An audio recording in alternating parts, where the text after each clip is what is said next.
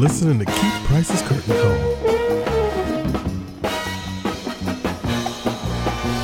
This is Keith Price for Keith Price's Curtain Call, and we are here at the Press Up Fronts, and I'm now talking to the last person here for the show's significant other, Mr. John Bellman.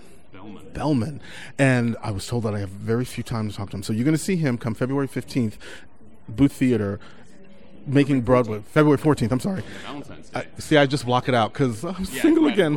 Of course. But, so they were saying to me, they were like, I only have time to ask you like really significant questions.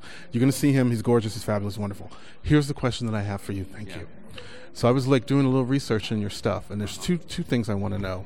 How is it that you've been in New York as long as you have and not been on Law and Order?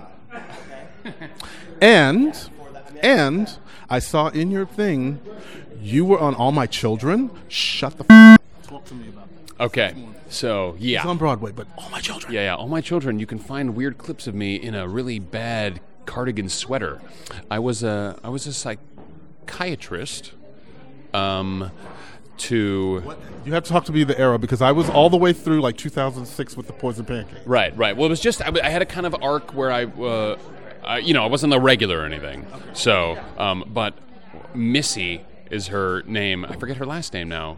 Wonderful actress, but who she went a little crazy at one point, and she checked into the psychiatry ward, and I was her doctor. So I was the kind of calming presence. Her and Aidan were having some kind of Aidan Devane. Yeah. So her and Aidan were involved, and she was having flashbacks about thinking that she had killed someone or something like that. It was many years ago when All My Children were still around. Still around and still popping, because I was a part of that thing. So again, here you are now getting ready for Broadway. How exciting is this for you? So exciting. So this is my second Broadway show. I did my very first show in New York. That won the Tony. So there's a high bar set for me. I like to appear on Broadway once every 10 years.